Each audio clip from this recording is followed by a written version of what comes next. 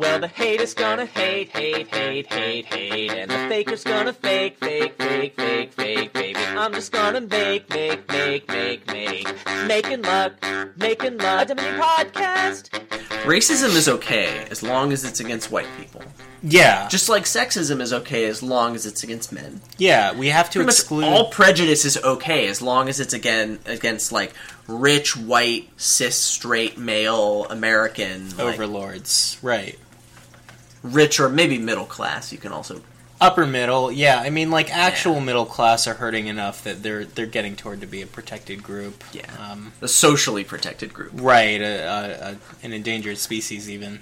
Endangered species. Yeah. I feel very endangered. But... As you should. Yeah. Are you rich enough to be endangered? I mean, you can just drop $15 on a Chipotle gift card, so... Yeah, so... Speaking of that, we got to get into the raffle, right? Welcome to Making Luck, a Dominion podcast. Yeah. I'm Adam, and this is Jake. I'm Jake. Yep. I don't know where we're starting this episode. Yeah. But it's going to be good. Yeah, no, I don't think I want to know where we're starting this episode. Me neither. That's future Adam's problem. Yeah, and Jake possibly, if enough people get offended. So good. Yeah, so we have a really awesome episode. This time it came from listener feedback. Yeah. We're getting into... Listeners are users of the podcast. They're using us for our silky voices. Hi. And insightful Dominion commentary. But mostly the silky voices. Yeah. I mean, look at us, though. Like... Yeah. Also that. Yeah. This shirt is short sleeve, by the way. You can't see under the jacket. It's nice. really lame. But this shirt is short sleeve. You can't see under my sweater. Nice. Until I take it off. Which you might, because we're going to get into some theory discussions this time. Of course. But mostly we're going to be talking about two cards, one of which was suggested in a YouTube comment. The Castles pile is the second one we're going to get into, but first we're going to talk about Hunting Grounds. Yeah. So, I'm really excited. I entered the raffle for the Chipotle gift card. Yeah, if you remember, the raffle last time was a $15 Chipotle gift card. I entered the raffle 55 times. It turns out it's okay to enter it multiple times. Yeah, I don't care. Unfortunately, of course you don't. Unfortunately, I did this in front of his girlfriend, so she entered 56 times. Yeah. I mean, normally, I've always been a trendsetter, but, you know. Yeah, so the winner of the raffle, I don't really care. You can win it. Sweet! You're buying the gift card anyway, so all the gifts come out of your budget, so if you want to... Yeah, I haven't actually picked up the gift card anyway, so... I can get Chipotle on the way to games on Wednesday night. Yeah, and then it's like you got a $15 Chipotle gift card. Yeah. Yeah. So... Next time we're going to be having a very special raffle, actually. So, as you may know, there is a little Horton on the way. Adam, oh, yeah? Yeah, Adam and his wife are having a baby, and if you win the raffle, you get to determine the sex of the baby. Wait, And you will get to determine it. No! If you win the next raffle of Making Luck, a hereditary podcast. So, first of all... We know what it is. In fact, we had... And you could know, too. We had the reveal you'll have decided party. it. We had the reveal party on Saturday. That was the day before yesterday. Yeah. I can tell you what it is right now. If you choose something other than what they've told everyone, they're going to have some awkward conversations to have. That's just saying. This is your power. It's in your hands. Okay, the baby is a... Yeah. So you can't change that. So a couple pieces of bread before we get to the kingdom. Yeah. First of all, last time I alluded to two cards that make me think of piling estates whenever I see them, and I said that Grand Market was the first of them, and I left it up as an exercise to the listener as to what the other card would be. And Wandering Winder suggested that the other one would be Hunting Grounds, tie into this episode. There we go. But he said shout-outs to Baron. Neither one of those is actually the one I was thinking of. Really? I was thinking Wild Hunt. Okay, all right. Yeah. Those are the two that always make me on edge for the estate pile out, because it's super easy to miss. Like Hunting Grounds, if you can pile estates with it, you're probably going to win anyway. And Baron, I've never piled estates with Baron. So. Yeah, I don't. That seems weird to me too. The decks where you want to be playing with Baron, you usually want like an estate because you're drawing it and the Baron every turn. Yeah, or like maybe 2 if you had 2 Barons. Right. But like you normally don't. But usually it's empty better the pile because you start with estates. You know yeah, what I mean? it's usually just for the 4 money. I mean, you can like it. Okay. You can play it for the buy and to gain an estate. So if you're like super pinched on gains, you could do that. But like, that's never happened to me. And I still think we need to play this out, but because I don't think you appreciate how good it is. But ill-gotten I gains. don't appreciate how good it is. Ill-gotten gains with Baron estate pile. It's pretty bad. I think it's pretty good. It's pretty terrible. So Ig Baron cage match. Let's go. Yeah, let's do it. It's going to be ignorable in like most of the games. Right? Anyway. No, I mean We'll because IGG is ignorable most of the time. But that's ignorable. okay, I'm gonna go hang myself. But the other bread that I wanted to get to is had a little bit of feedback saying that a lot of the times we sort of defined a split as like I'm not going to put the best card in my deck just to deny cards to my opponent. Sure. And like we talked about situations where that comes up, and I think the point didn't quite get across as effectively as I wanted to. That like unless it's a village, it's very rare that like the card that is important to be split is not already the best card for your deck. And I think that actually showed in this kingdom that we played. Yeah, it definitely did. Because like the whole game came down to the highway split. And, like, yes, Highway is just the best card for your deck because there's a plus buy token on it. So, of course, you're just going to do that until they're gone. Right, and, like, what we were getting at, making that distinction with splits, really kind of didn't come across because we were talking about cards that are so often the best card for your deck, like Wharf and Grand Market. Like, when we're talking about prioritizing a split in that context, we're talking about buying one when you normally wouldn't. Just to deny it, and that's kind of where caveated it a couple times, but like probably should have been done more. Yeah. I wouldn't go so far as to say you never think about it and you play better, because like denying villages to an opponent is a pretty stinking big deal, and you got to do that sometimes. But that was just a little piece of feedback. I wanted to go back and polish that turd just a little bit. Just a little bit. Yeah. So you want to? Why don't we read polished. these? Why don't we read these kingdom cards for the one last time? Yeah. Yeah. So we had a kingdom we were playing with, and again, the theme was important splits, and so we were playing with Necromancer, Apothecary, Highway, Trading Post. Adam's killing something. He killed it. Okay. Trading Post, Farmland, Goons, Encampment, Grand Market, Masquerade, Night Watchman, Seaway, and Wall. And once more for our audio-only listeners, and also because I apologize, that was nowhere nearly in cost order. Let me try that again. We have Encampment, Apothecary, Necromancer, Highway, Masquerade, Trading Post, Night Watchman, Farmland, and Goons. And Grand Market. Okay, I'm getting a little screwed up here. There's Seaway and Wall also. Yeah. And I just want to 100% blame the integration of the Kingdom visualizer into the Shuffle It client for this. We were doing so well. Because it's the split piles that it doesn't display properly. And when I make the Kingdom images, because this is the only Kingdom visualizer that exists, the split piles appear right in there, which I don't want. So if this bothers you, go complain to the Shuffle It people, and maybe they'll fix it. Yeah, maybe. Yeah, so this one came down to the highway split, yeah?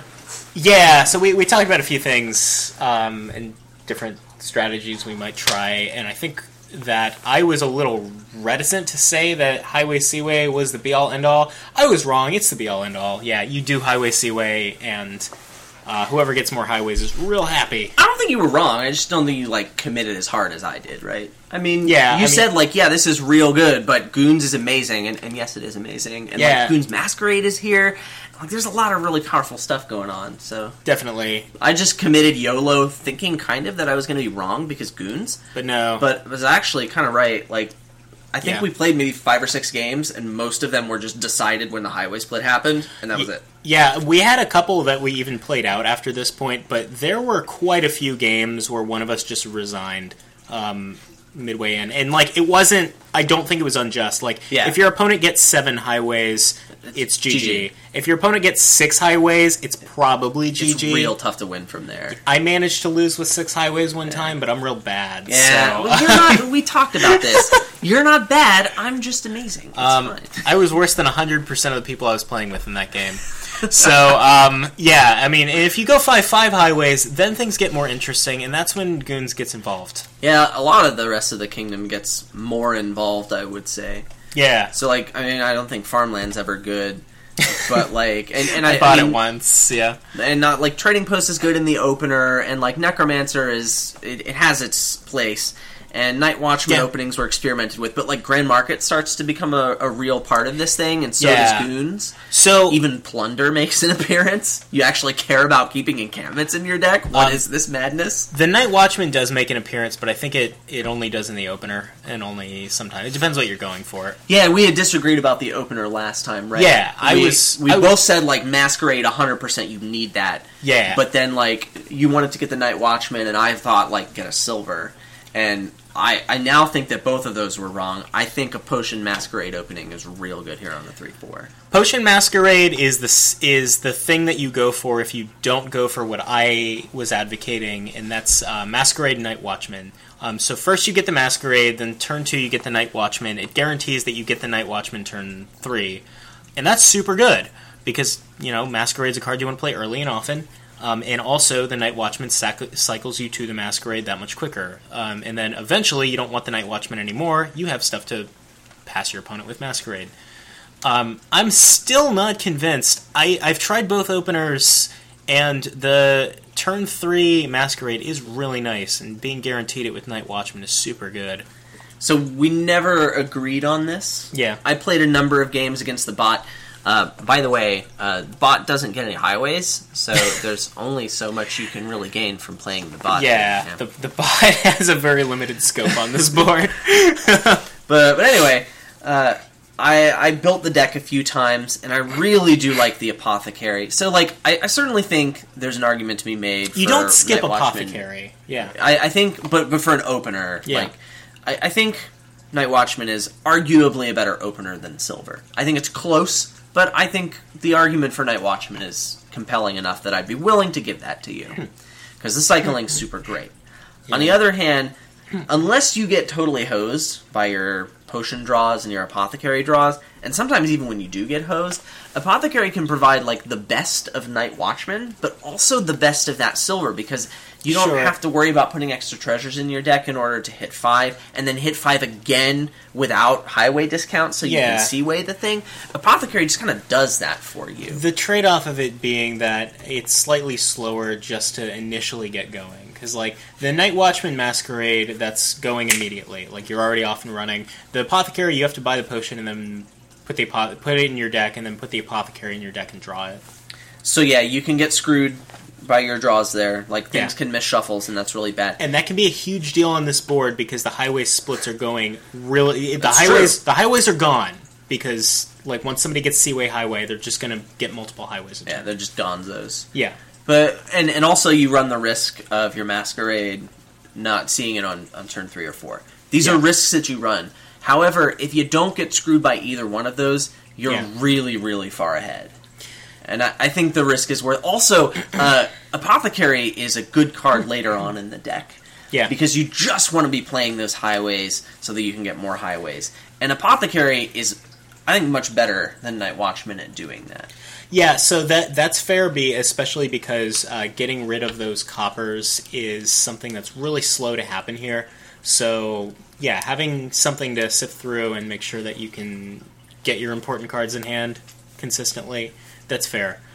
So, like, the whole first half of your game is on this board is about maximizing your chance of winning the highway split. And if you do that, you just win. But let's assume that you don't. Let's assume that it goes 6-4 or 5-5. It gets real messy. Yeah, and, like, that's where the game... Not that it wasn't interesting before that, but that's where it gets interesting, really. It's more interesting for sure, and messy's a great word to describe it. Yeah. Because, like, all of a sudden, Encampment is a really important card to not just shove in your deck when you have a spare buy and you want to boost. Yeah, it's the only It's the only village. non-terminal, non-stop card here too. It's the only draw, really. Well, okay. Other than Apothecary. You say non-terminal, non-stop card.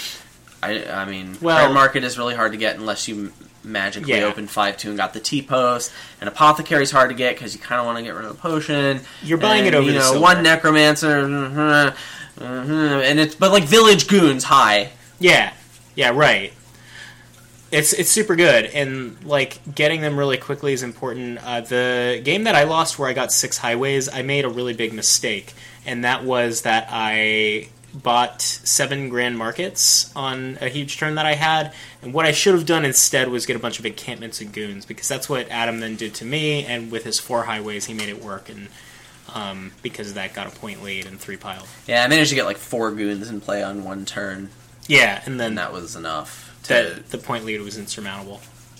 Right, with only 6 highways you couldn't get a whole bunch of points without getting a bunch of goons, and that was hard to do. Yeah, especially because the encampments were gone. And well, they were gone temporarily. They ended up back in the supply, but by the time you could get them and play them, I had managed the game was over. Limp across the finish line by piling the game at that point. Yeah. So yeah, all this is on video. And we had 2 games that turned into this messy festival here of garbage. And you'll get those are most of the video too, because like we said, if one of us wins the highway split like 8 or 2 or 7 or whatever, that game is just over because one of us resigns. Because all right, that's it. Yeah. There's one game where I think one of us tried to make it work anyway, and it didn't go well. Well, it ended pretty quickly after that. It sure did. Because, I yeah, think someone had 8 provinces, or 8 highways. Yeah, so you might be wondering, is wall a valid consideration here? And the answer may surprise you, it's no. Because it just doesn't change what you're doing, or in any way. Well, I mean, I'm not going to buy a state because of wall. You have fewer points when the game is over. That's the only thing that wall does. You're going to trash with Masquerade? Okay, yeah. There was one thing that I did that was kind of interesting, I think. I'm not convinced it was the right play, but it did help me out. I, at one point, was losing the encampment split by a lot, but I had a bunch of necromancers in my hand, and I really needed the reliability of encampment. So I trashed an encampment with Zombie Apprentice, and then once an encampment is in the trash, necromancer can always be encampment, and you don't have to put it back. Because the encampment never has to go back in the pile. It's in the trash and turned face down by necromancer. Fun fact, just on that little interaction, if an encampment is in the trash, necromancer is now Lost City once. It's weird. Yes, it's exactly the same card as Lost City. Yeah. When you buy it, your opponent has to draw a card too. Yeah, no, it's super good. Yeah, it's a good card. Lost City is great. And necromancer only costs 4, so it's pretty OP. Yeah, it's real good. And you can still reveal a gold or plunder, so it's strictly better because you have that option. Yeah, no, you get to show your opponent just to psych them out, and if you do get to do it, you just win. Yeah, so it's a pretty important interaction with Contraband or like Advisor or something. Yeah, definitely. Big deal. Yeah. All right. So like a lot of times, if you have a castle, there's a hunting grounds in the castle, and if you manage to kill an animal, then you can make lunch meat out of it. Yeah, that sounds about as good as we're going to do. Great, so let's talk about Hunting Grounds. It's a card from the Dark Ages expansion. Yeah. It costs 6, it's an action, and it says plus 4 cards. And then when you trash this, you gain a duchy or 3 estates. Yeah, it's pretty cool. It's got some cool art, too. Neato. I like the guy's got like an animal on his head. Yeah, all the cool kids have animals on their head. Yeah, especially that one. Especially that animal. That animal on that guy's head. Sweet. Yeah, so Hunting Grounds draws a bunch of cards. That's pretty cool. I love drawing cards. Yeah, it's real good. Yeah. There's another card that is pretty OP. It's called Smithy. Yeah. And it does something similar, only it doesn't draw as many cards. And it costs less. Imagine that. It costs a lot less. The reason Smithy is so OP, by the way, is because it costs 4. Yeah. That's insane, man. It is super good. Now, like, the first thing you look at with Hunting Grounds is what kind of deck do you put it in? It costs 6, so and it draws 4 cards. Where does that fit in typically? Well, I don't think it's great in big money decks. Yeah, and I think it's for most of the same reasons that like a lot of $6 or more cards don't fit into big money, and that's Yeah. just because like they're too expensive, man. Like if I have that much money, first of all, I have to think about buying gold because I'm playing big money. But like I want to have that card in my deck a lot sooner. I want to be able to open with it or have a shot at getting it on that second shuffle, turn 3 or turn 4. And that's just not realistic with Hunting Grounds. Yeah, and like we've briefly talked about how big money decks with terminal draw and big money decks without terminal draw, like just ignoring the kingdom, they perform very similarly. Like there's not a huge difference between having terminal draw in a big money deck and not. A lot of the time that a big money deck will decide that Smithy's the best card for it is when it hits 4 or, sometimes 5, but that's because the next best thing was a silver. And like with Hunting Grounds, the next best thing is a gold, and gold is probably the most important card in Dominion for buying a province. Gold is consistently. Gold's a really good card. Yeah, it gives you 3 money. It's like better than silver in at least 55% of cases. Yeah, and that's why like you pretty much never see anything at the $6 price point in a big money deck other than gold, because there's just no real thing better than gold for big money. Yeah, so like it's a terminal draw card. That's because it is terminal. And, yeah. I mean, it does draw cards from your deck. I guess now would be appropriate to point out my own definition of draw, which I think is pretty great. Sure. Yeah. Draw is a combination of cards that increases your hand size without decreasing your actions remaining. And so these terminal cards that can result in draw, there's a lot of them in the game. Yeah. But they require the support of a village. Sure. Something that allows you to play multiple terminals per turn. Otherwise, yes, you've increased the number of cards in your hand, but you haven't gotten that other requirement of not decreasing the actions you have remaining. That's really important. And I don't think that stickling on that point as being pedantic or specifying terms that don't need to be specified, because you think about playing a Smithy or a Hunting Grounds, you just drew 4 cards, but if there's so many cards, but if there are 4 actions that you can't play, it's almost like you didn't draw any cards because so your bad. Turn is the same as it would have been. I play a Hunting Grounds and I draw a Smithy and 3 Hunting Grounds. Yeah, it's great. Yeah, look at all the action cards I played. One. Feels pretty bad. Yeah, so like we are assuming at this point that like you're drawing things that you're able to capitalize on with the Hunting Grounds. So we've addressed that it's not so good in big money, and that implies that when you buy a Hunting Grounds, you're going to be able to draw something other than money with it to get value out of it. Yeah, like you need a village, right? Yeah, or so there are some other things you could be drawing. Like there are payload treasures like Idol. Yeah, but I feel like even in that deck, you still want a village. Yeah, fair enough. So, I mean, you can draw whatever payload you want. Deck control cards, like Hunting Grounds, that help you just play whatever payload you have. Like, it's what they do. And this one just puts a bunch of cards in your hand. That's super great, right? But I think you really need the village to make that happen. Without a village, Hunting Grounds is not considered... at least in my mind, not really considered to be nearly as powerful. Right. But 4 cards is so many cards, man. And, like, if you're not understanding why, terminal draw cards can be so good when they have that village support, you think about whatever you would be drawing into, whether that's, Festival or Swindler or some attack you're playing, whatever it is, like, you want to be doing a lot of it typically, so you look at the option of just buying a bunch of copies of it or playing the ones that you have more often. If the Hunting Grounds is helping you play those other cards more often, it's kind of better in that case than just buying more copies of it. Yeah, so, a lot of people have built decks like this and they use Smithy for the draw, and if you used Hunting Grounds instead, if you want to compare how those decks feel, you're not going to need to play as many Hunting Grounds to draw the same amount of cards, right? Because Hunting Grounds draws so many freaking cards. And that's really great. I mean, Hunting Grounds is great for that.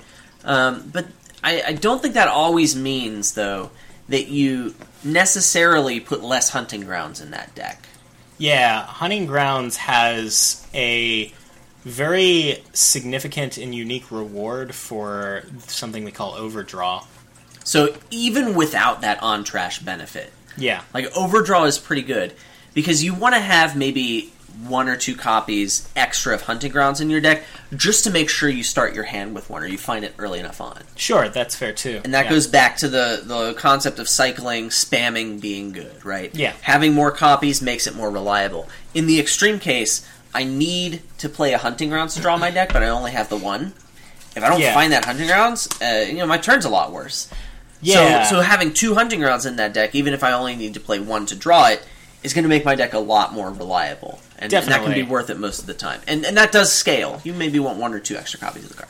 Yeah, and you'll notice that we compared it to Smithy at the beginning for a reason. Everything we've said about Hunting Grounds so far can be said as well about Smithy, pretty much. But 3/4 as much. Right, and also something like, Patrol or Journeyman, any of the terminal draw variants, and we just wanted to give those 5/6 as much. Right.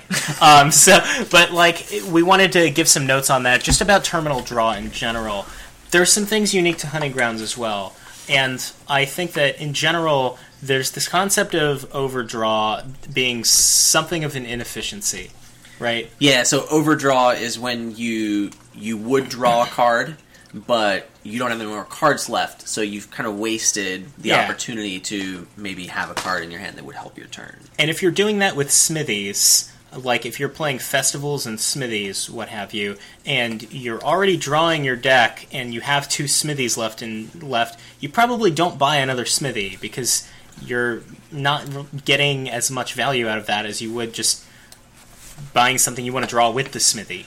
Sure. So you do have to be a lot more scrutinous of your overdraw in a deck like that, and I think less so with the Hunting Grounds. Yes, partially because the Hunting Grounds has, if it has some kind of trashing with it, it has another option for endgame positioning. Yeah, so, obviously there's the on-trash benefit. It gives you points for trashing it. So something like Remodel or anything in that family is going to be super good, because you're going to have this leftover Hunting Grounds that you didn't need to draw your deck, and this type of deck that invests enough money to buy extra copies of this $6 card is going to be well served by being able to score a lot of points in the end of the game by doing something like this. Yeah, so you look at a deck that, let's assume that you and your opponent are playing at the same skill level, and your draws have been about the same, and your opponent. But one of you is named Adam Horton. Well, sorry. Well, your opponent goes ahead and builds the deck that buys that one province per turn, and he gets it online a little earlier, and you spend a little more time with the Hunting Grounds and the trashing, what have you. So you both have a similar point potential in that case, because he is up a province on you probably, but then you have the ability to get the duchies with the Hunting Grounds. So you've both got the same potential, but his deck is much less reliable than yours in that case. So there's this idea of a reliability boost, and I think that also ties into the fact that you're overdrawing, right? Yeah. And so even if it also has this synergy with mid-turn gainers, even if they're not those remodelers, but just something like a Workshop of Silver in the base, in the easiest case. Sure. If I don't have to have that silver in my deck to start off with, then that's one less stop card that I don't have to draw until I have my whole deck in my hand, and then I can just play that other Hunting Grounds and just draw these silvers. Yeah. So there's the gain and play synergy, there's the remodeler synergy, and I gotta be honest with you, Hunting Grounds, I really like that card because it's such a simple card, but it has that elegance of wait a second, +4 cards, cost 6, gain a duchy, win trash. You have to kind of look at it and squint your eyes a little bit to see that, wait a second, these are all on the same card for the same reason. Right. And then you just feel like you've transcended, you just reach this form of enlightenment by discovering that. You start to hear this humming in the back of your head, and you wish that it would stop, but you know that it won't, and you realize that the humming is screaming. And then you your mom tells you that it's tinnitus, which she's had all of her life, and genetically you're probably going to get it too. And then you just embrace it, and you're like, oh, Hunting Grounds is great. That's what it's like to play Hunting Grounds, yeah. Yeah, so the Hunting Grounds has those two endgame positioning options, and the other thing that it lets you do is have the ability to pile estates really quickly, which we alluded to at the beginning of the episode. I guess. Yeah. I mean, you kind of need like 3 hunting grounds in your hand that you didn't play, But like do it on one turn. But it can happen. I mean, you're probably going to win the game no matter what you do at that point. Sure. But that is one of the more stylish ways to win the game. Yeah, definitely. So for all you Timmies and Johnnies out there, Yeah. take notes, man. Yeah, so we got hunting grounds, and we had a little bit less to say about it than we do about this next topic. Oh, yeah? But we did want to get it out of the way. Out of the way. I mean, we like hunting grounds. I like hunting grounds. I said that the wrong way, yeah. I mean, if you ask me which one I prefer, castles or hunting grounds, I actually like hunting grounds. Yeah? Yeah. But there's less to say about it in total. Sure, and that's part of why I like it. It's an Elegant in elegant its design. simplicity. Yeah. Yeah, so Wow. I hear the humming. good. Yeah. Should I take my shirt off? Yeah, so you're going to have to take your shirt off probably quite a bit for Oh, this yeah. next discussion, because Well, it's warm outside today, so that's cool. we're getting into castles. Yeah. Castles of Mad King Ludwig. Yeah. Castles of Burgundy. Castles Divergen von Bergen, yeah. Yeah. Shadows over Camelot. That doesn't have the word castle in it. Oh. Well, Well, there's a castle in the game. there's plenty of Euro games that have the word castle in them. They're like Cool. all based in the same time period of like Yeah. 1400s Germany. Yeah. Yeah, Like so Dominion. yeah. The Castles pile is a victory point pile that came in the Empire's expansion, and all of the cards in it are different in their text and cost. Yeah, but they're all victory point cards. Yeah. And they kind of have some little synergy with each other. They're ordered by cost, so the cheap ones are on the top, and the expensive ones are on the bottom. And they're in the same order every time. Unlike, say, Knights, which is the other pile like that, they get randomized. Yeah. These are always in ascending cost order. Right. So, I mean, when we talk about them individually, we're going to read the text of all of them, but I think it behooves us a little bit to just say some generic things about the castle pile as a whole, Yeah, that's fair. and then and we can dive into the specifics. So, it's a big stack of VP cards, right? Yeah. I mean, they're point cards. I think the comparison to Duchy and Duke Yeah. is somewhat relevant because it's similar in some ways, it's different in other ways, and those ways that it's similar and different can be enlightening for how to think about like how good Yeah. this is. I mean, all the alt VP typically has some kind of tie-in with something else you're doing in the kingdom. Yeah, so like Duchy Duke is sort of the classical example. It's been around for a while, and chances are, if you've played some Dominion at all, you've probably played many games with Duchy and Duke. Yeah. You know what it feels like to play that deck. So how are they similar? Well, it's a lot of points, right? Yeah. And a lot of times you want to go for it.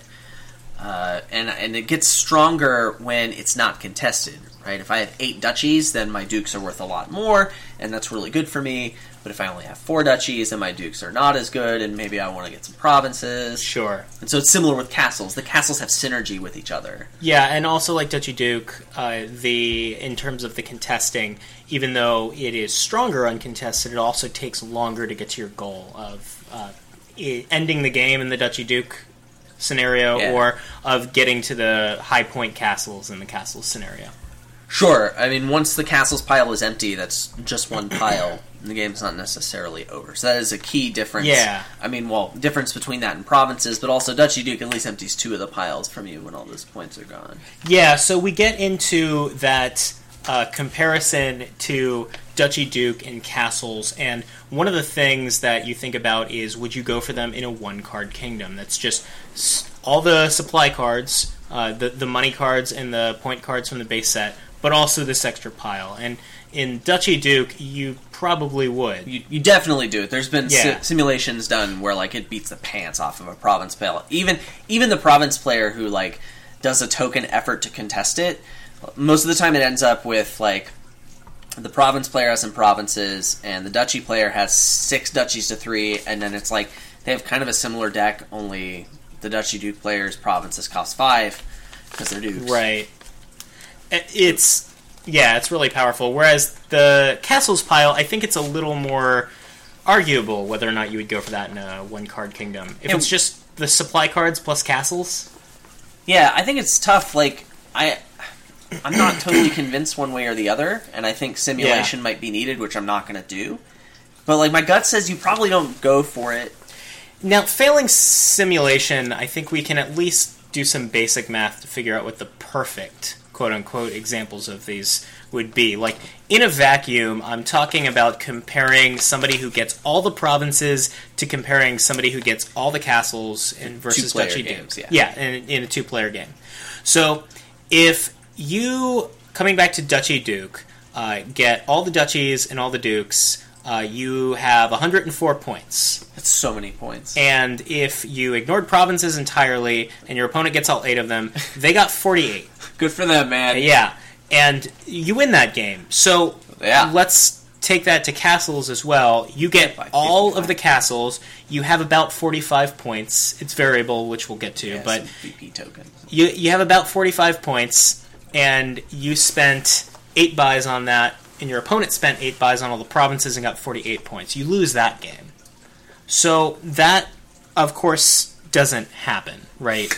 Like, those perfect splits we're talking about, they don't actually occur, but it's worth noting to maybe understand how much support these cards need to, quote-unquote, beat province, or beat somebody who's focused on province. How much support do you need for castles to be a consideration versus when you might go for something like dukes? Yeah, and if I'm going to go for a different source of VP, and your source of VP is stronger when completely uncontested, then of course I'm going to be smart and do some amount of contesting that pile. Yeah. And so there's a little more detail we'll go into in a minute, because it feels a little different than Duchy Duke, the way you contest it. Yeah. But, I mean, you can't realistically expect to get all of those VP, even if you're mostly going uncontested, even if your other guy is going for provinces. Right. So, like, also, it's worth noting compared to Duchy Duke, we look at, like, it was easier to get them, too. Like, the castles pile goes a little quicker than, like, the duchies and the dukes. So, if you actually look at it in terms of number of points per buy on green cards, provinces, you obviously get 6 points per buy. Castles, you get like 5.62-ish points per buy. That's assuming that you're getting all of them again. And the Duchy Dukes get 6.5. But the difference is that the castles are probably the fastest depleting pile in that case. So that's useful, right? It's actually a decent metric to see like the value that you're getting even when uncontested, and it does leave out an important part of the equation. Yeah. The fact that Duchy Dukes cost 5, and that's real cheap. Yeah, that's fair. So, I mean, yes, the deck you build to get the Duchy Dukes is going to look a lot different than the deck you build to get the other stuff, but generally speaking, like, getting a $5 card is not that hard, even if you have to get more of them. Right, and of course, there are a million asterisks by this comparison just by nature, because, again, those splits aren't what you expect to happen. For sure. This is just a metric of the vacuum potential of it, so you know how much support a kingdom needs for these to be viable. For sure, and also, like, if you're really familiar with how good Duchy Duke is. I mean, Right. It's a point of comparison. Like, it's not as efficient of a point source, and Yeah. it does cost more. Well, I mean, the castles start at 3, but, like, they get it to 10. And really, it's the expensive ones that you have to build your deck to hit, because, like, you've already put these other victory cards in your deck, and it's like, oh, how am I going to hit 10? Well, that deck looks a lot different than a deck that just aims to hit 5 a whole bunch, even when it's got a bunch of crap in it. Yeah, and even that looks different than the deck that's just trying to get all the provinces, which is just trying to hit 8 early and often. Now, I'd say the deck that's trying to get a bunch of provinces is pretty similar to the deck that is trying to deplete castles, which is why you will often see in a castles game, when castles are strong, the game is still decided by provinces, I'd say. Sure, I think a lot of times, if you go for just castles as your source of points, you're going to be in trouble. Yeah. You kind of need to have some points coming from somewhere else. I think that's definitely a thing. Fortunately, the deck that can get the castles can also get the provinces. Imagine that! Yeah. Golly gee willikers! There is one key difference. So, like, some of the specific abilities on castles that I will call out later. They like to have you draw a lot of cards. Yes. You can make the most out of them when you're drawing a lot of cards. Drawing a lot of cards helps you hit those big price points after you have a bunch of crap in your deck. Yeah. But and it also helps you hit, price points if there's plus buy, get multiple of the smaller castles. Yeah. On one turn, that's also a thing. But drawing cards and going for castles, I'm thinking of drawing cards and meaning in that sense that I talked about earlier, like really drawing cards instead of just the terminal draw.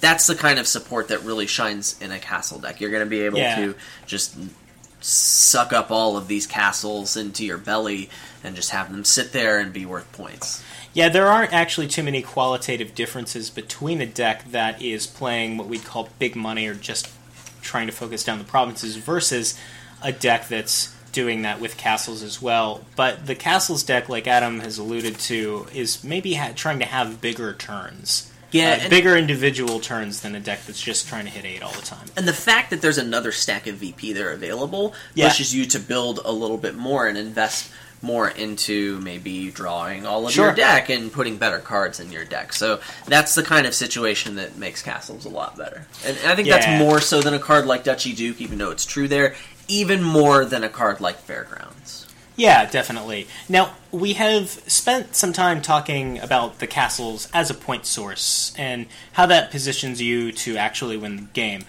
But where castles really shine is something else we've alluded to, which is their utility. What do they do for you as you're buying them and as you're playing this deck that has them in it? Sure. So I think we can go down the list here and talk about the individual castles at this point? Sure. Now, when we talk about each individual castle, it's kind of big money focused in nature, right? I think when you talk about the castles, we're talking about their impact in generating money for you. I don't know. I don't like to... I like to be free from the shackles of restriction, man. When I talk about my castle, I want to talk about my castle, bruh. I don't want to be... Anyway, I don't really... Yeah, Humble Castle. Yeah, so we're going to go in cost order. Humble Castle is the one that is always on top, and it costs 3. Costs 3, and it's a treasure. Also, it's worth $1 when you play it. It's a copper. It's a $3 copper, but it's worth a victory point for every castle that you have. Yeah, so don't do it. I mean, don't open with it. Right, don't open with it. I mean, if you're going for castles, you probably want this, right? Because you're hoping to have a lot of castles. If you open with this, you have broadcast very loudly to your opponent, I am going for castles this game, this is what I am doing. And you also put a bad card in your deck? Yeah, and both this one and the last one that multiply based on the castles are the most, I think, committal to saying, I'm focusing on castles this game. Yeah, so don't open with it. I'd say no. Maybe if you get to trash your hovel? Maybe? Oh. Man, your opening buys, don't buy a copper. Just don't do it, please. You're better than this. Yeah. We love you. All right. We care. Yeah. Here on Making Luck, a caring podcast. So you opened Humble Castle even though we told you not to. I'm not mad, I'm just disappointed. And, okay, it's your next turn, and you hit 4. Oh my god, dude, don't buy don't buy Crumbling Castle 2, no! You put 2 green cards into your deck, you opened Humble Crumble. That's not... Oh, no. No, don't do that. Okay, so you want to read the text of Crumbling Castle. Yeah, so it's a $4 castle, it's worth a point, and then when you gain or trash it, you get a VP token, and you also gain a silver. And this is the awkward middle child of the castle deck. Crumbling Castle is pretty good to trash, right? Because if you're not caring about the Humble Castle and the other one that cares about how many castles you have, then the VP token makes up for the fact that you lost a point to trash it. And hey, I got a silver. A silver's a great card, man. Yeah, I mean, assuming you are going to trash it, which you are probably, hopefully. Unless you need the points. You're not at the point in the stack yet where you're thinking about contesting castles, which is a concept we'll get to later. But you bought a silver basically, and in return for getting this point token, you also had to put a card in your deck that's dead. And then you trash it and you get another silver. Yeah, and a point. So I mean, that's not great. Yeah, so you want to trash it. Right? The idea behind Crumbling Castle is that it's the intended target of the next castle. Yeah, I think the whole point of Crumbling Castle is that you also get the next one. I certainly think that's where it's best. Yeah. So, the next one is Small Castle. It's a $5, it's an action victory castle. It's worth 2 points, and it says, trash this or a castle from your hand. If you do, gain a castle. I'm going to go out on a limb here and say this is almost always the most important castle when castles are good. I don't think you're very much out on a limb. I think that's definitely the most important castle. Yeah. I just think you're right about this one. Sweet. Yeah. I love being right on my limbs. Yeah, Right, when you agree with me, I mean, a lot of times you're going to be right. Yeah, I said it first. You're agreeing with me. All right, that's a good point. That's a good point. So, by the way, I don't know if we mentioned, Crumbling Castle itself is worth a point. I did. Okay, Small Castle itself is worth 2 points. That's twice as many points. Yeah, so you're already twice as good as Crumbling Castle. And it only costs 5. I guess. I mean, Yeah, if you don't count the VP tokens, but we're I not. don't, yeah. Those No, don't count. Those yes. don't matter till the end of the game. So, Small Castle, there's probably the most to say about this one, right? I think, there's more to say about Small Castle than any other castle individually. Sure. I mean, the big thing you have to get through in order to make castles good is the fact that you have to put a bunch of green cards in your deck and then hit big price points to buy the expensive castles. Yeah. And Small Castle seems like the best way to deal with that. Yeah, because you get to just... you probably are saving it for Sprawling, Grand, or King's Castle, which are the 8, 9, and 10 ones. 10 The cost expensive ones, yeah. Yeah. And And, the longer you can hold on to this thing, the more value it's going to get, because the I- more expensive a castle it's going to pick up for you. Now, if you have the opportunity to trash other castles with it before you have to trash it, that's usually something you take it up on. It's probably fine. Like- Unless you're going to keep every castle close to your bosoms and Yeah. treasure them forever. Go for that 45-point ideal. Yeah. I'm getting all the castles and 45 points. Yeah, unless you're going to do that, normally Yeah. you probably want to trash some other castle. Like Crumbling Castle's great. Yeah, trashing Maybe- Crumbling Castle is almost a no-brainer. You just do that. If you Maybe not the Humble, but pretty much any other castle, I'd be decently happy to trash Yeah. if I'm upgrading. to Yeah, another definitely. I think the next one we're going to talk about, Haunted Castle, is a big trash target for it, too. Yeah, those are the other ones. Yeah, I Yeah. mean the cheaper ones are better to trash because in general they're worth less points. That's Yeah, and I'd say even if you had intended to ignore castles, you think castles are not very good and you see your opponents buying them, if you see Small Castle, I think you probably buy it, just to, if nothing else, than to deny it to your opponent, and some of the castles are going to be good for you later. Yeah, when we get back to how to contest castles and how that goes, I mean, we're gonna come back to this one because Small Castle's usually the big one. Yeah. I mean, even whoever's going for castles or not going for castles, Small Castle is important enough and just good enough Yeah. that it usually becomes the focal point. Yeah, so the next castle is... One moment. I just want to point out... something we're going to get to later. Just a minute. So, a lot of times I see people buy the Small Castle, and then the next time they see it, they're like, oh, okay, I'll play this, I'll trash it, and I'll get the Haunted Castle. So sometimes that's... Don't do that. That's rarely a good play. Don't do that. A lot of the time, you want to hang on to the Small Castle and get a really good castle later. Yeah. There are... Now, if you bought Small Castle just to contest it, if you bought Small Castle just so your opponent doesn't get it, Sure. you don't care. You just play it whenever, and you get whatever's on top. Sure. You just denied it to your opponent. Yeah. But, unless you're doing that, if you actually care about the castles, don't do that. And I just want to put a pin right here and say... I pretty much never... Yeah, they're very few. It's very rare that I advocate that. Yeah. But I want to just put a pin right here, and remember a while ago when I said that having a lot of draw was good for castles? This is case number 1 where that's good, because it helps you line your Small Castle up with another castle that you want to trash. And that's when you get the best out of Small Castle. So this is case number 1 where draw makes castles good. Yeah, and the idea that you're going to buy Crumbling Castle and then buy Small Castle, and then with no other support than that, expect to line them up, is expecting a lot out of your draws. And I'm just saying, if that doesn't happen to you, don't get off. Asshole. Yeah, don't get ticked off. That wasn't going to happen. You don't deserve it. Yeah, remember, because if you lose at Dominion, You're bad. you're bad. Yeah. Unless you listen to the podcast. Yeah, and then you did all you could. You did your best, yeah. and it wasn't good enough, Yeah. and that's okay. Yeah. So yeah, Haunted Castle. Yeah, the next one's Haunted Castle, and this one costs 6. And Yeah, it's I'll read it. So interesting, It's a $6 castle. It's worth 2 points. It says when you gain this during your turn, gain a gold, and each other player with 5 or more cards in hand puts 2 cards from their hand onto their deck. Most of the time that's Ghost Ship, but if you urchined them first...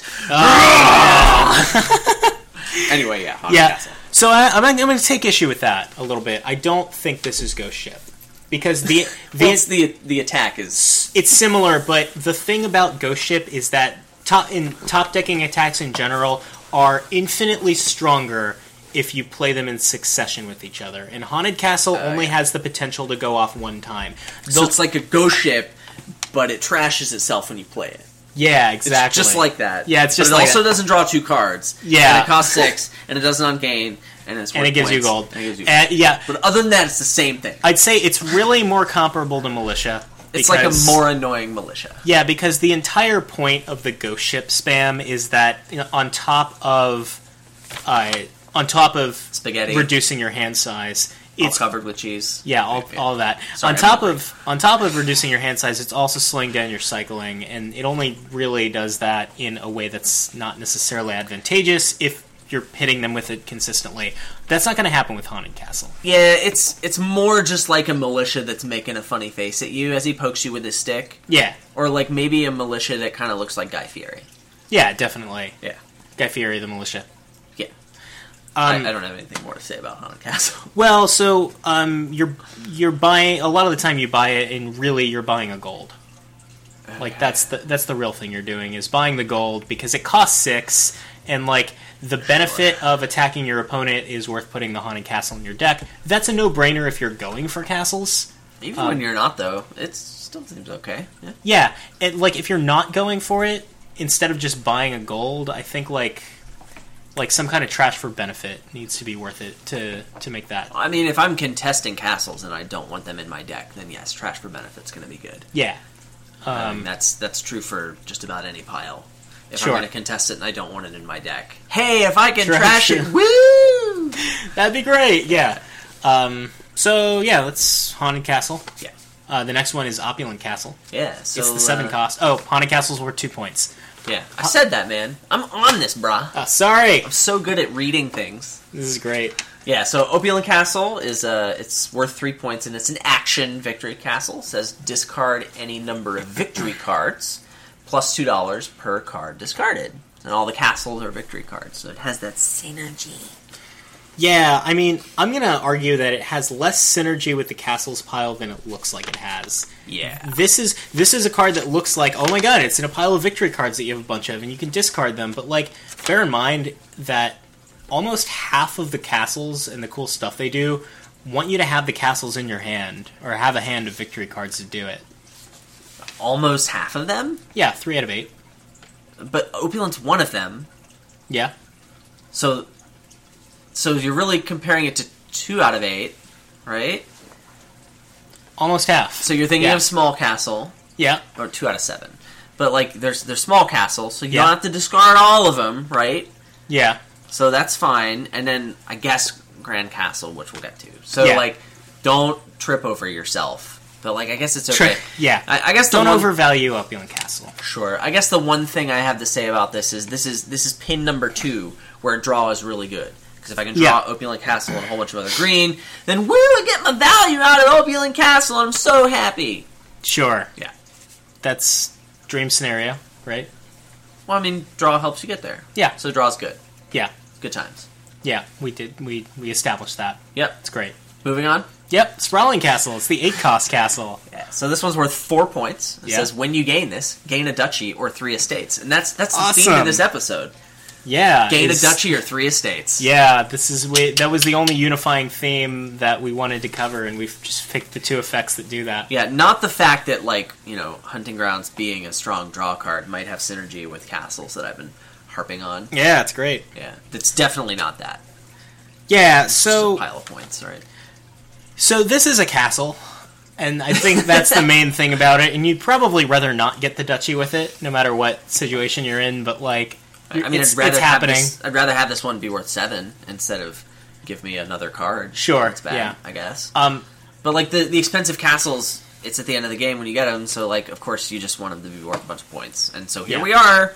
They're worth points. Yay! Yeah, so I will say that if you're not going to shuffle your deck again before the end of the game, Get the 3 estates! No. But like, if you don't care what's in your deck, or you're overdrawing, or what have you, this is strictly better than Province in that scenario, because it's 7 points. I guess, yeah. Yeah. It So costs 8, you whether- get 7 points for it. Whether or what not you do. you're quote-unquote going for castles, like, you need to assume that your opponent's probably going to buy this one. Sure. Yeah. Okay, seems okay. So yeah, Grand Castle. It costs 9, and it's worth 5 points. It says, when you gain this, reveal your hand. You get a VP token for every victory card in your hand or in play. Actually, it says and or in play, but I'm just using the inclusive or. Sure. So yeah, it's 5 points, and then you get some victory point tokens.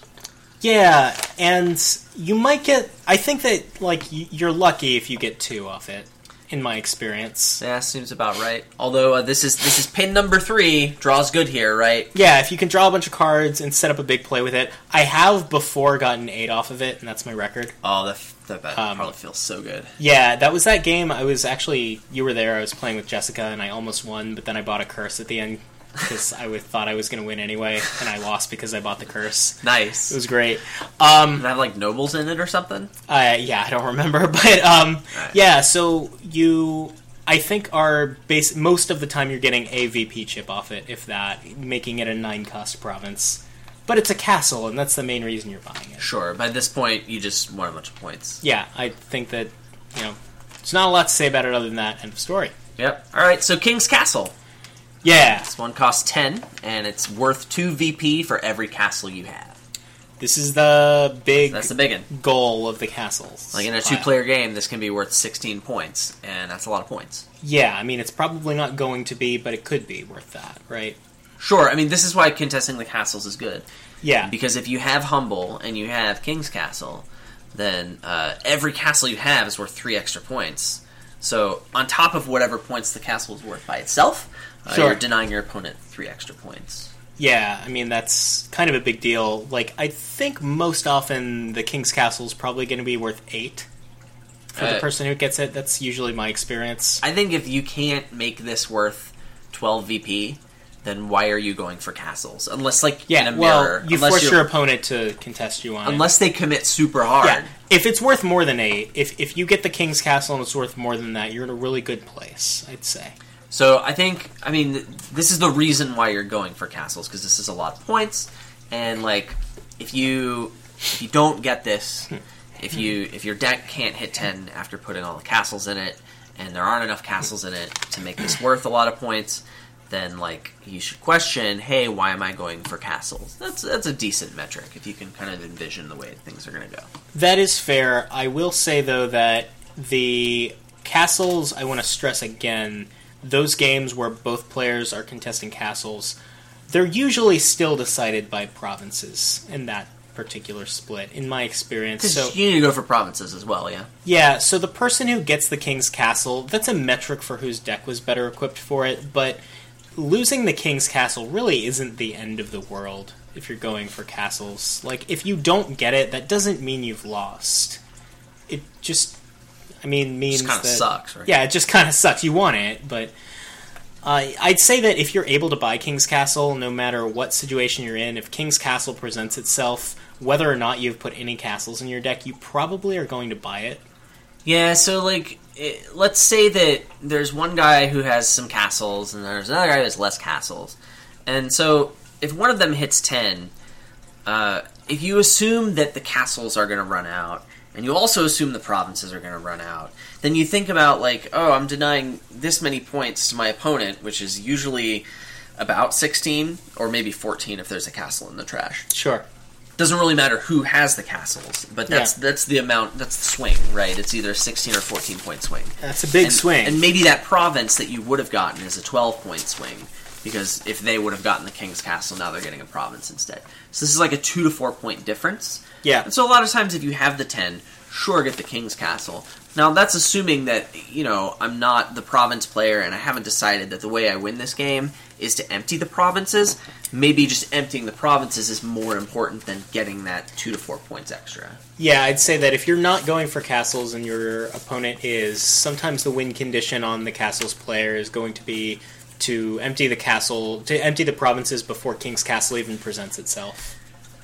Sure, that's a lot of times you see someone building more and they decide, oh, well, I'm going to need some additional points beyond the provinces. They go for the castles because they have some utility, so you get them first. And so that situation comes up a lot. And this is kind of a nice segue into contesting castles. Yeah. I mean, contesting King's Castle is a thing you can do, but I think that's especially if pretty there's rare. trash for benefit. One time I got to ritual away. I had bought no castles except for King's Castle, and I got to ritual it. I bet that felt good. Better than sex.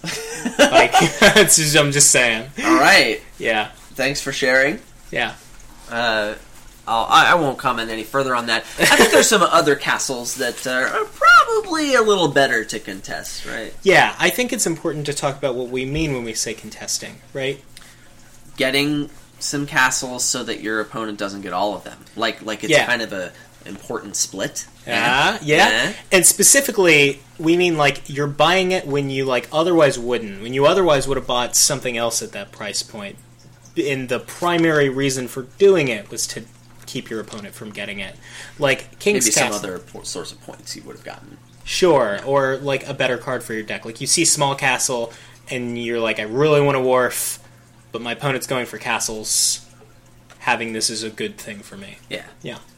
So yeah, I think Small Castle, as we talked about earlier, it's going to be the one that's the best. I mean, it has the most utility. You can trash the Small Castle. You can just drain another castle from the supply, denying those points to your opponent. So that's pretty good. That's the awesome thing about if you're contesting castles, getting the Small Castle, is because not only did you deny them the Small Castle, you also deny them another castle of your choice later. Someday, yeah. Yeah.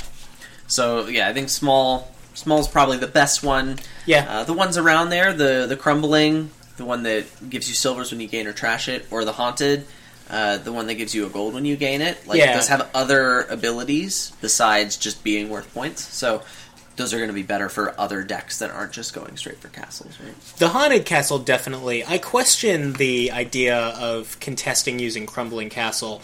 My reasoning for that being that silver sucks? What are you trying to say? No. The silver's good. You want the on-gain effect, but you're just not far enough into the pile to talk about contesting castles. Your opponent really hasn't committed that hard to them yet, and putting the Crumbling Castle in your deck at that point to reveal the Small Castle to a player who's going for castles, I question that. I really All right, do. That's fair.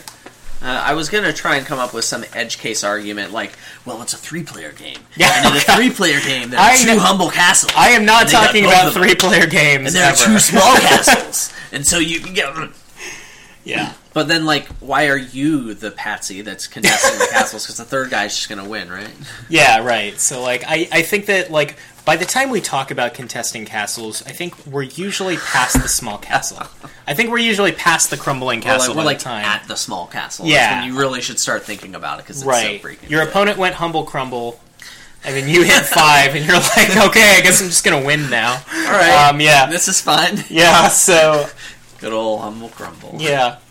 So what are the other ones that you will usually see contested? Not Humble Castle. Not Humble Castle. That's not contesting, no. That's about it. I mean, a Humble Castle is basically, if I've decided that, I'm not going to go for castles, then why am I going to be the first one to do it? I'm just counting on my opponent to just oh, well, I didn't get the Humble Castle. Let's just go for it. That's you don't count on your opponent making a mistake. Yeah, I did kind of set you up for that one. I'm glad that feels good. Yeah, it feels so good. Yeah. The other big one, and we've kind of alluded to this earlier. We've kind of even just said it earlier, but King's Castle again. Even if you have bought 0 other castles throughout and it's worth 2 points, I think you buy it if you can. In a 2-player game, those points are somewhere, you know. Yeah. Even if you aren't getting all of the points, you're denying those points to your opponent. Yeah. So it's secret points. Yeah. As long as those castles aren't in the trash. Yeah, and the 2 before that are basically just buying a province. They're very similar to it. Yeah, it's true. So we have gone into some of the different aspects of castles, what it's like to play with them, and reading how much each player is quote-unquote going for them. We want to decide if you want to do that, right? What side of that you want to be on. So when are castles quote-unquote bad or good? But when you have a lot of draw, they're good. Yeah? And you want some points. Yeah, I'm putting bad and good in quotation marks. Oh, Because I don't know what that means. what I mean by that... what I mean by that is that, like, you don't really usually start a game saying, I'm going for castles this game, or I'm not going for... or I'm ignoring castles. A game of Dominion. Yeah, because, like, you're kind of just looking at the castle that's available at the time and deciding based on this other information that you have whether or not it's a good idea to buy it. Okay, I'm looking at Humble Castle.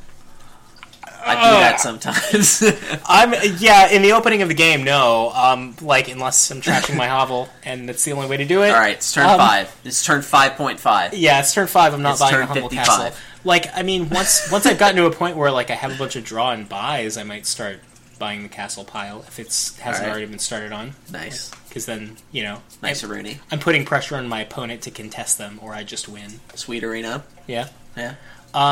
But, like, I think it's important to understand that usually castles are tactical, not strategic, as well. Hashtag tactical castles. Hashtag tactical. Making luck. A tactical podcast. Yeah. A tactical castle podcast. So deciding whether or not castles are going to be, like, good or bad in terms of how they function comes down to that utility, because the point total doesn't exceed province the way that Duchy Duke does. So, like, when you're talking about whether or not castles are viable, you're talking about for, like, what are they doing in the meantime to assist your deck as you're buying them, and then eventually going for provinces later. Okay. So anything that likes green cards is good. Yeah? Sure. Because Yeah. they're green. Yeah, they are indeed green. I'm thinking about Crossroads, mainly. Yeah, that's a big one. Yeah? Yeah. There's another card that, like, looks like it would be really synergistic with castles, but I don't think actually is. I think it's kind of a trap to try to set this up with castles, and that's Shepherd. Well, I mean, I wouldn't call it a trap. Okay, trap's the wrong word. It's weaker than it looks, is what I'm saying. Well, Shepherd is weaker than it looks. Yeah. Shepherd's like the most overrated card in Nocturne. It's pretty overrated, I'd say, yeah. I mean, it's good, but, like, it's not like, oh, Shepherd! Like, Shepherd is good for helping you have big turns in a deck with a lot of green cards. Yeah. And castles do like that, so there is a synergy there. On the other hand, it's Shepherd, and it's not the most amazing thing ever. Hashtag opinion Adam. So the problems with Shepherd in particular and castles are, well, one, you can, if you're not careful, cause some really bad shuffles really easily. That's just Shepherd in general. Shepherd's gonna Shepherd. Yeah, Shepherd's going to cause bad shuffles for Shepherd's you gonna sometimes. Shep. That was way Yeah. cooler. Dang it! Shepherd's going to Shep.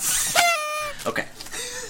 I just know the sound Adam's going to use to bleep that. But yeah, so, like, the Shepherd is kind of not so great for the reason that I talked about earlier, which is that, like, the best things you can be doing with castles mid-turn require you to have the castles in your hand. So, like, Opulent Castle and Grand Castle. If you care about And those... small castles sometimes. Sometimes, I guess. Yeah. But, like, a lot of times, like, I want to hold on to the small castle and discard it a lot. So, Yeah, that's fair too. like, you know, you can shoot yourself in the foot like we told you not to do Yeah. earlier. Don't do that. So if And you're... if you're not willing to shoot yourself in the foot with Shepherd, then, like, why? Why did you do this? Yeah.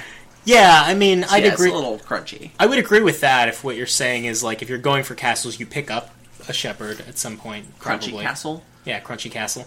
Is that the White Castle? Oh, Small I'm gonna. Castle? I want to start calling Crunchy Crumbling Castle Crunchy Castle. Crunchy Castle. Yeah. Yeah. Alright. But then you lose the Humble Crumble. Yeah, that's true. Maybe Humble Haunted Crunch. Castle is Crunchy Castle. Yeah, that seems right.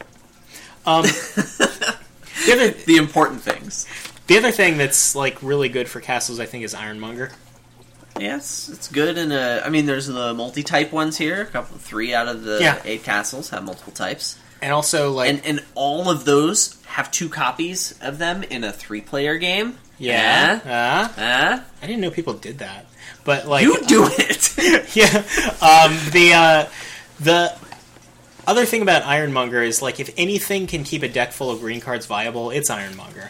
Because that, like, sift draw. Well, I mean, Ironmonger's up there. Yeah. I mean, if anything can do it, it's probably Crossroads. But, like, Sure. Ironmonger's up there. Museum.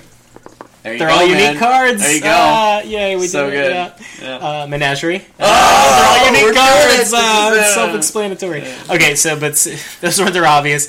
The ones less so, but like I think you really need to respect them when the synergy is available. Hashtag respect. Is Rogue, Grave Robber, and Lurker.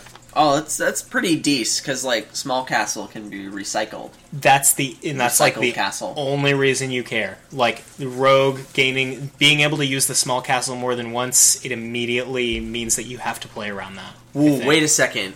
You can gain Crumbling Castle and keep trashing it, and you can get infinite VP tokens. Oh, sick! You can empty the silver pile. So it's not infinite. It's based on the silvers. Wait, no, it doesn't have the if you did. Yeah. Oh god, yeah. We're good. It's amazing with Bishop. Yeah. So, but yeah, no. The main thing you're doing here is gaining back the small castle after use, and like that's not. I don't want to say it's unignorable all of the time, but it is something you probably need to play around if you see castles and you see a way to gain out of the trash. Yeah, I mean you can get the Crumbling or the Haunted Castle out of the trash with the Rogue or the Grave Robber too. And if you want some more points, I mean that's a decent points play. It also, by the way, that does make the Haunted Castle attack repeatable. Oh because snap! If you trash the Haunted Castle and then gain it back, you can changes everything. It's Ghost Ship now. We did it, guys. We made Ghost Ship out of castles and Rogue. Yeah, it's so good. So. The other thing in this, we're going to transition into what's bad for castles, and this is good and bad for castles, is trash for benefit. Yeah, I guess. I mean, it makes it easier to contest the castles, because, like, if I'm going to contest something to deny it to you and I don't want it, I guess if I can trash it for benefit, woo, I get it. So, like, sure, I guess. Yeah, so with that... Small castle is trash for benefit. It's built into that's such the pile. A robust term. Yeah. So we've transitioned at this point into what are bad situations for castles. When are they like weaker than normal? Okay. And we went into trash for benefit as an enabler for contesting, which makes castles overall worse. Yeah. And also Wolf Den. Because he's a sharp cookie right there. He found all of them, man. Look at this guy. Yeah. The other, I mean, maybe there are some others, and definitely if I'm missing them, leave them in the comments. Let us know reasons you would want to ignore castles. But the other big one I'm thinking of is Platinum Colony. That's a lot of points, man. We already addressed where, like, between provinces and castles as being your focus, it's close. Like, the provinces are point total competing with castles already. If you add Platinum Colony into the mix, like... Yeah, the Platinums can help you get the King's Castle, whatever, but, like, really, you're probably just better off building to get another colony. You can just, like, pay another $1 and get this card that's worth 10 points. Usually Platinum Colony means you ignore castles, I think. Platinum Colony kind of craps all over most VP cards that aren't Colony. Duchy Duke sometimes beats it. Sometimes. Okay, man. Yeah, I mean, the only other time I'd say that you go for castles in a Platinum Colony game is if there's some 3-pile you see that will be faster than your opponent is able to get a colony. We're reaching. I'm not denying that that's You rare. know they have estates for that. And duchies. Yeah. Sweet. Okay. Good times. Yeah. We did it. All right. Yeah, so that's most of what I had to say about castles. Yeah, that's all I got, man. Yeah, I'd say they play a pretty variable role in the kingdom, not just because of what they do, but also because of the situations you find yourself in. The tactical nature of deciding whether or not to buy them is pretty interesting. It makes castles pretty variable in terms of how they feel when you play with them. Yeah, I would agree. Yeah. So here's the thing. Yeah. We went to the castle. We went on the hunting grounds. We were looking for lunch meat, and I saw that adorable generic animal that I was supposed to hunt and kill. And you were wondering how it was bred? I couldn't bring myself to do it.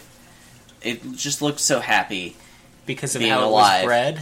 And that's good. That's not where I'm going. Right, Mine's a little more convoluted. Okay. So I didn't. What I'm saying is I didn't come back with any lunch meat. So I'm thinking if maybe we'll just have like a cucumber Sammy. Yeah. On these little baguette pieces for our bread, kind of like we had at the gender reveal party that happened 2 days ago. By the way, to reveal the gender, or I mean it's the sex, right? But sex reveal party sounds dirty. This sex of my child, which has already been determined, in which you can redetermine if you win the raffle on Making Luck, a Hereditary podcast. Do you know how this works? Yep.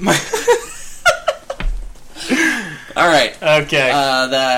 That's all I got. Yeah, so, okay, we have a kingdom we're going to play with, and it's going to have hunting grounds and castles. That's the long and short of it. Nice. Yeah.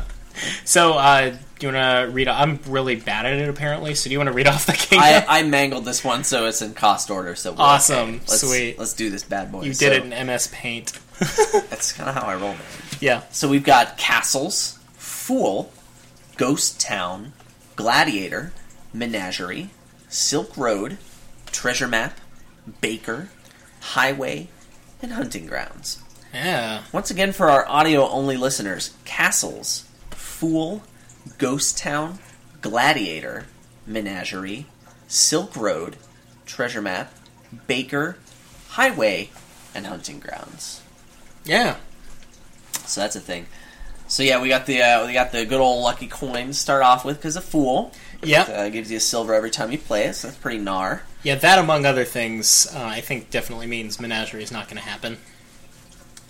Well, I mean, I don't think Menagerie had the support to begin with, but if there was any doubt, yeah, no, lucky coin is probably saying no Menagerie this game.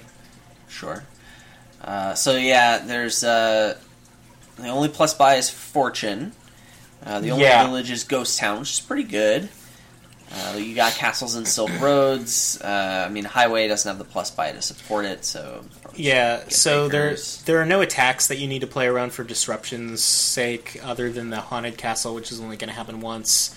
So I think you just look at what you can do here and what's the most efficient way to score points.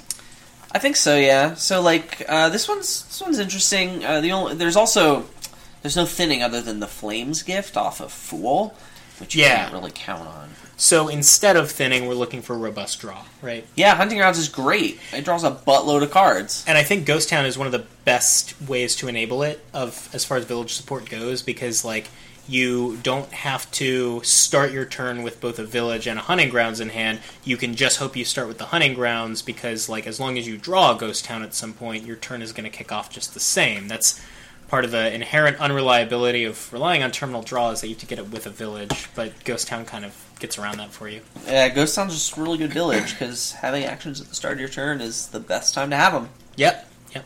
So, and cards, too. It doesn't draw cards for you, per se, but because you had to draw it.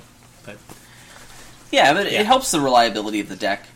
So, I mean, I'm probably going to be going for Ghost Town and Hunting Grounds and trying to get a Fortune, and I'm going to have a lot of money and 2 buys on my turn.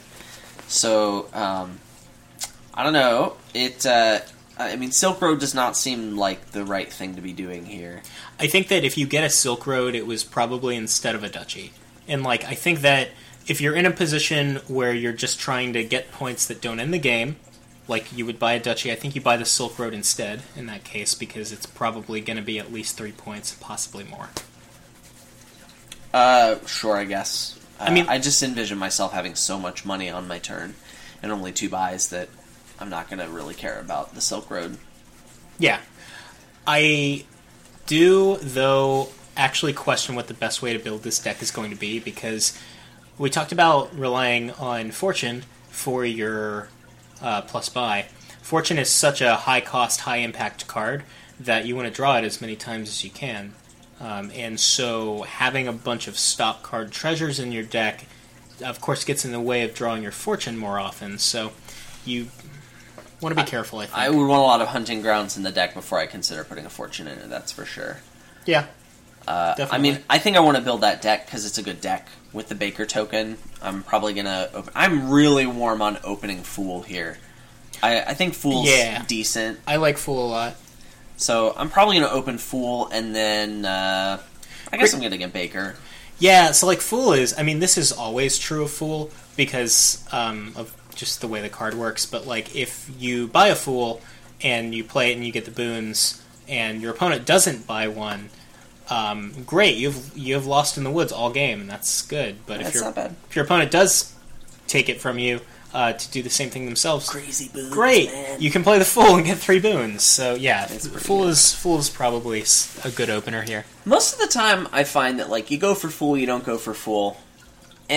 Whatever. Yeah, I feel like Fool's probably going to be okay. I'm warm on opening Fool, so I want to go for it. yeah. And I want to build a deck that draws a lot of cards with Ghost Towns and Hunting Grounds. And if Yeah. I'm going to do that, it's likely that I'm going to be going for a Fortune. It's likely that'll happen. Yeah, so I might YOLO it and go Gladiator Fool. Or I might go Gladiator Silver, actually. I mean, I want the Baker in the deck. You start with the token. I don't know. I'm probably saving the token to get something later, to turn a 5 into a 6 and get a Hunting Grounds. Yeah, so Baker does this crazy thing. Just gives you tokens. Yeah, but Yeah, I it's get pretty the great. Hunting Grounds earlier, and I can get it, like... Do you, though? I think I do, because You open with a Fool. Ghost Towns are a thing that I can use to support the Hunting Grounds so much earlier than I would normally be able to support it in my deck. What do you mean? Like, you get Ghost Towns when you need it. You gain it to your hand. Like, Yeah, so I buy the Hunting Grounds at some point, track my deck, buy the Ghost Town right before I'm about to draw the Hunting Grounds. great. I think opening with a Baker is a better way to get that Hunting Grounds in your deck sooner than opening with a Gladiator. I don't know. I like the Gladiator. Good for you, man.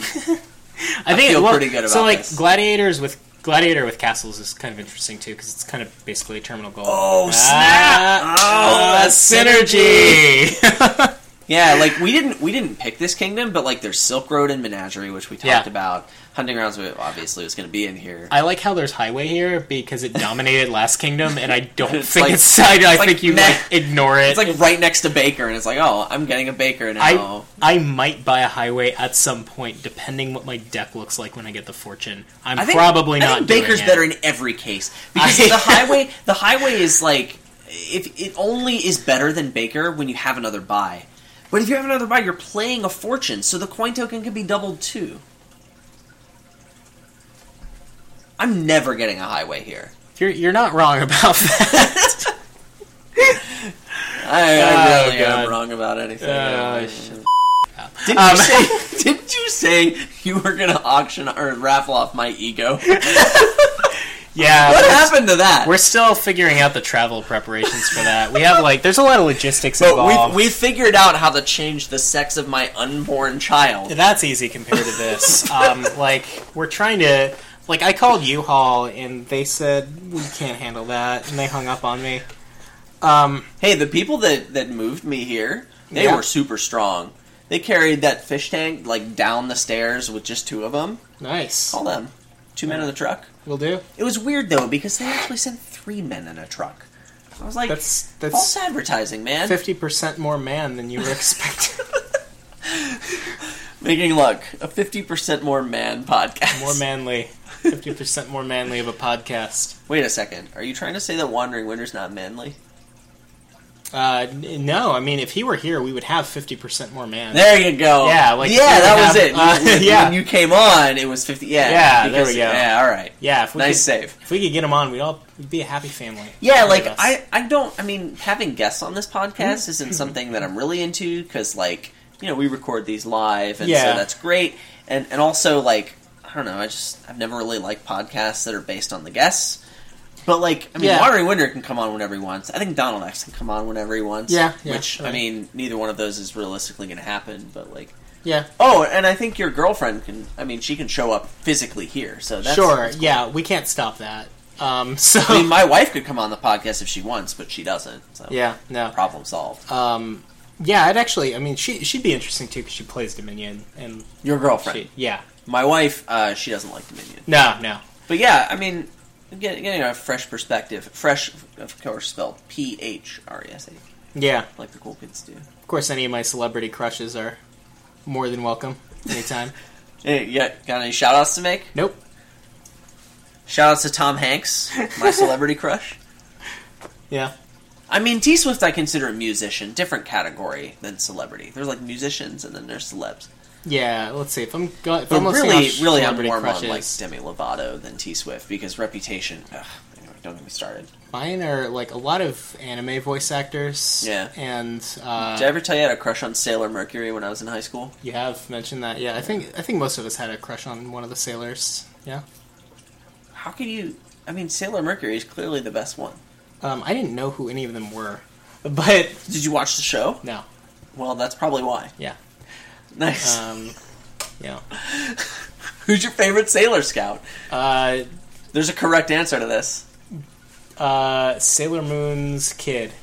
You're only saying that because that's your girlfriend's favorite. Is it? Sailor Chibi Moon I had no irritated idea. the crap out of me. I had no idea. She was the Scrappy Doo of Sailor Moon. How do you know what my girlfriend's favorite sailor? We were talking about it. Oh, There was that poster at the game store, I don't remember. and then that guy randomly came up to us and is like, "Yeah, Sailor Mercury is the best one." And I was like, "Thank you." All right. Yeah. Anyway, thanks for listening to Making Luck, an anime podcast. Yeah, an anime, a Yuri podcast. Whoa. Yeah, shout at us on the forums, on the YouTube comments. We've been getting Definitely. some feedback. We certainly like that. If you've got feedback and you haven't given it to us yet, start doing it. Yeah, Super great. We definitely. like hearing from you guys. Yeah. Thanks for listening. Thank you. Bye.